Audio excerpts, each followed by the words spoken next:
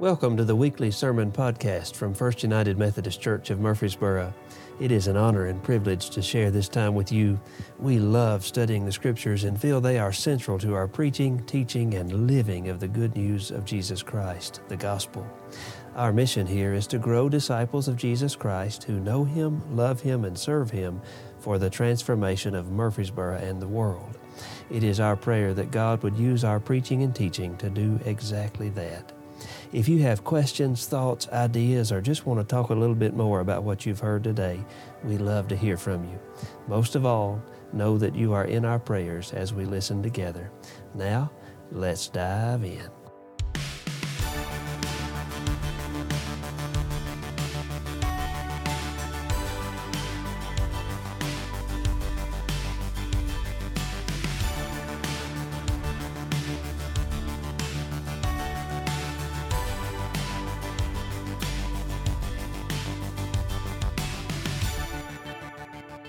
Let's pray together. Oh God, we thank you for the gift of your love, your peace, your strength. We thank you for the call that you have on our lives and for what a joy it is to begin living that thing out, whatever that means to each one of us. Today we pray for your Holy Spirit to move among us, to be with us in every way, to help us hear what you say to us today through these powerful and strange words in Luke 14. We're still on this journey of learning to love like Jesus in an age of division. Help us to know what that is. We pray this in the name of your Son, Jesus, and together we say, Amen. All right, Luke 14, beginning with the first and then skipping to the 7th verse. Let us hear the word of God. On one occasion, when Jesus was going to the house of a leader of the Pharisees to eat a meal on the Sabbath, they were watching him closely. Then down to verse 7. When he noticed how the guests at this meal chose the places of honor, he told them a parable.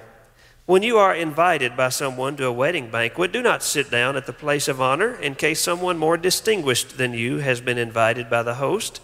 And the host who invited both of you may come to you and say, give this person your place, and then in disgrace you would start to take the lowest place. But when you are invited, go and sit down at the lowest place, so that when your host comes, he may say to you, friend, move up higher. Then you will be honored in the presence of all who sit at the table with you.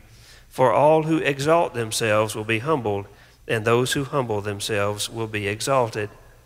He said also to the one who had invited him, when you give a luncheon or a dinner, do not invite your friends and your brothers and your relatives or rich neighbors in case they may invite you in return and you would be repaid. But when you give a banquet, invite the poor, the crippled, the lame, and the blind. And you will be blessed because they cannot repay you, for you will be repaid at the resurrection of the righteous. This is the word of God for the people of God. And so we say, thanks be to God. As we think about loving like Jesus in an age of division, we must ask ourselves, from where does that love come? From where does that love come? Hold that question in your heart and mind this morning. It's really, really important that we answer that question well. Last week, Shannon and I had a visit with one of our recent college graduates from our church. Her degree is in cinema and television arts. It's really a fascinating thing. She had gone out to Los Angeles to see what it's like out there because that's one of the hot spots for that kind of work, cinema and television arts. She discovered out there that it is a very tough place. You might have already imagined that. She discovered that to be true. Out there, she said, everybody's got an angle all the time. You think you're just having coffee with a friend, and all of a sudden in 30 seconds, they're hitting you with a pitch for some idea, looking either for free labor or financial backing for whatever it is that they would like to do. And if you're not ready to just jump right in, coffee's over, dinner's done, and you're not going to see them again unless you're willing to help with what they're trying to do. She said it was exhausting. Everybody was always trying to get something from everybody else. She said it was good to get back home to Tennessee where she could just be, and enjoy life. Her story puts me in mind of Luke 14 when Jesus goes to this dinner.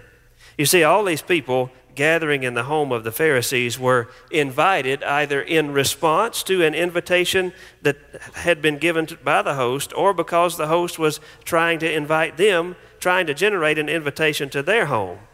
Even Jesus is there because the Pharisee leader would like to have Jesus in his debt. This was all about status and place of honor and privilege within this insular religious community. In other words, everybody at this dinner is trying to get something from everybody else. That's the kind of dinner we're talking about. Everybody's trying to get something from everybody else. The guests are all jockeying for position near the head of the table. That's the place of highest value, both literally and metaphorically.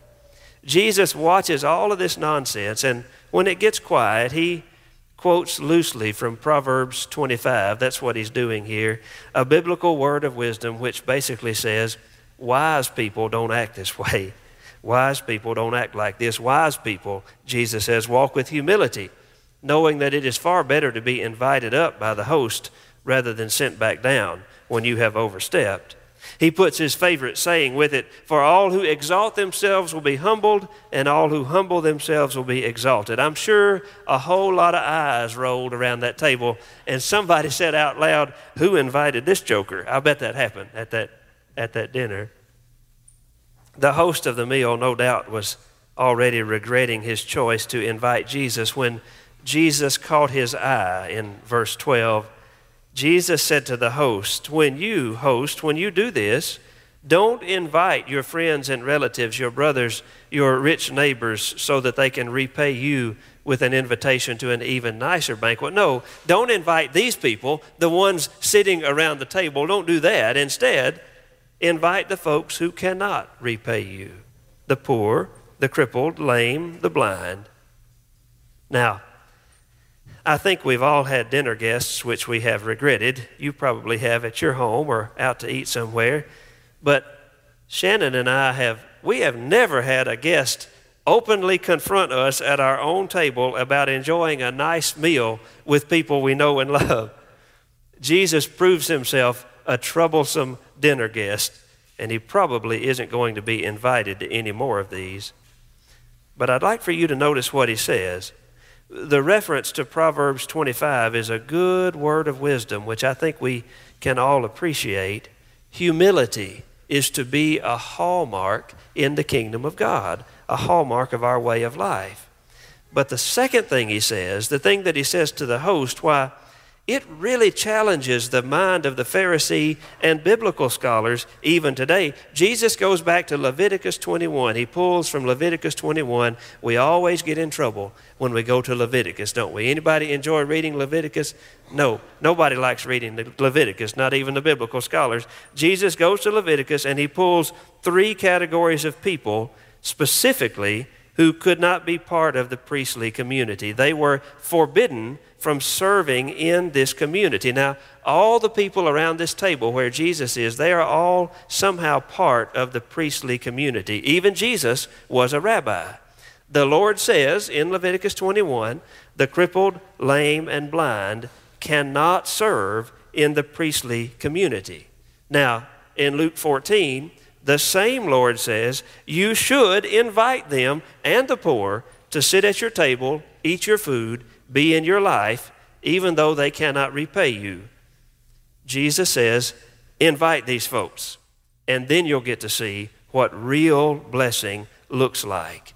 Your repayment will be far better than this honor, status, and self-righteousness stuff you're playing with around this table. What we have here is a startling reversal of values happening around Jesus.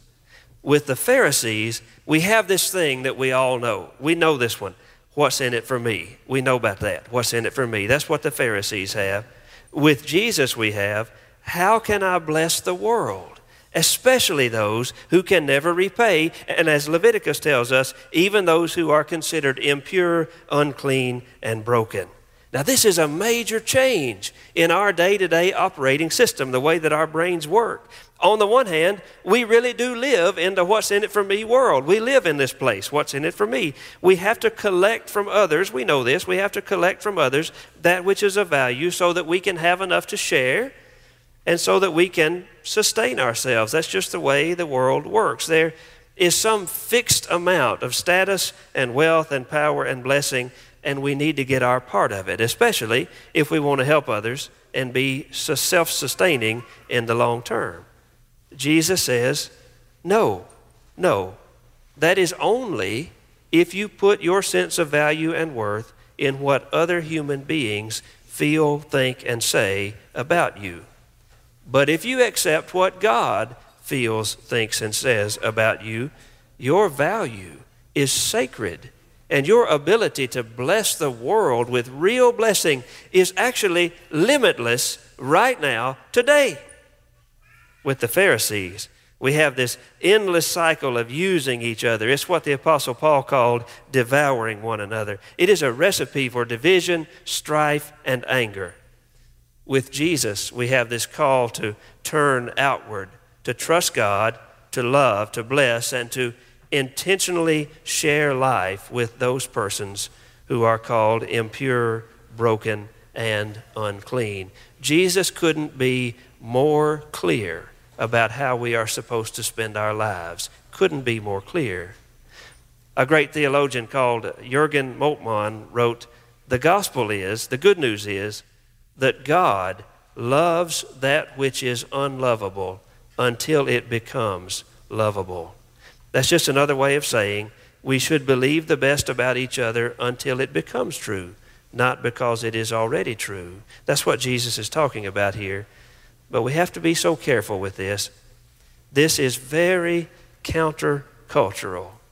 So much so that it will get you in trouble with the world and with our cultural Christianity, what we called churchianity a couple weeks ago. This got Jesus killed because it messed with the way of the world and the way of religion a bit too much.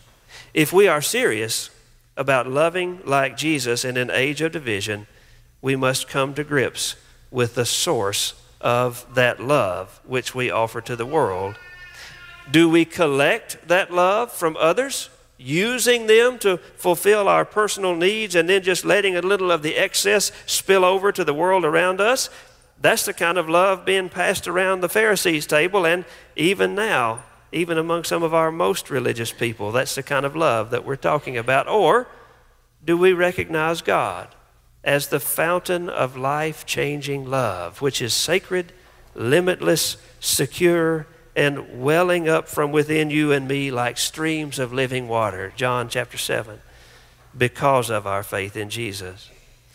One of these ways of being in the world generates life, love, hope, and blessing to our divided world.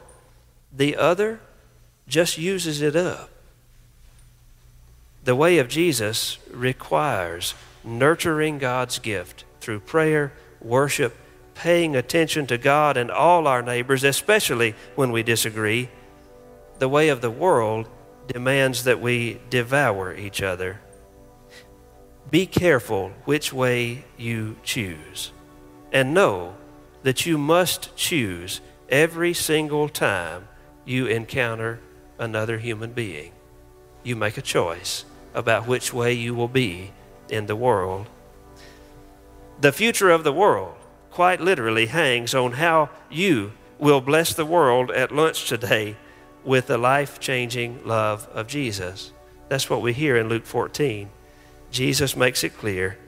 Let's help each other get it right as we go forward together. In the name of the Father, and of the Son, and of the Holy Spirit, may the people of God say, Amen.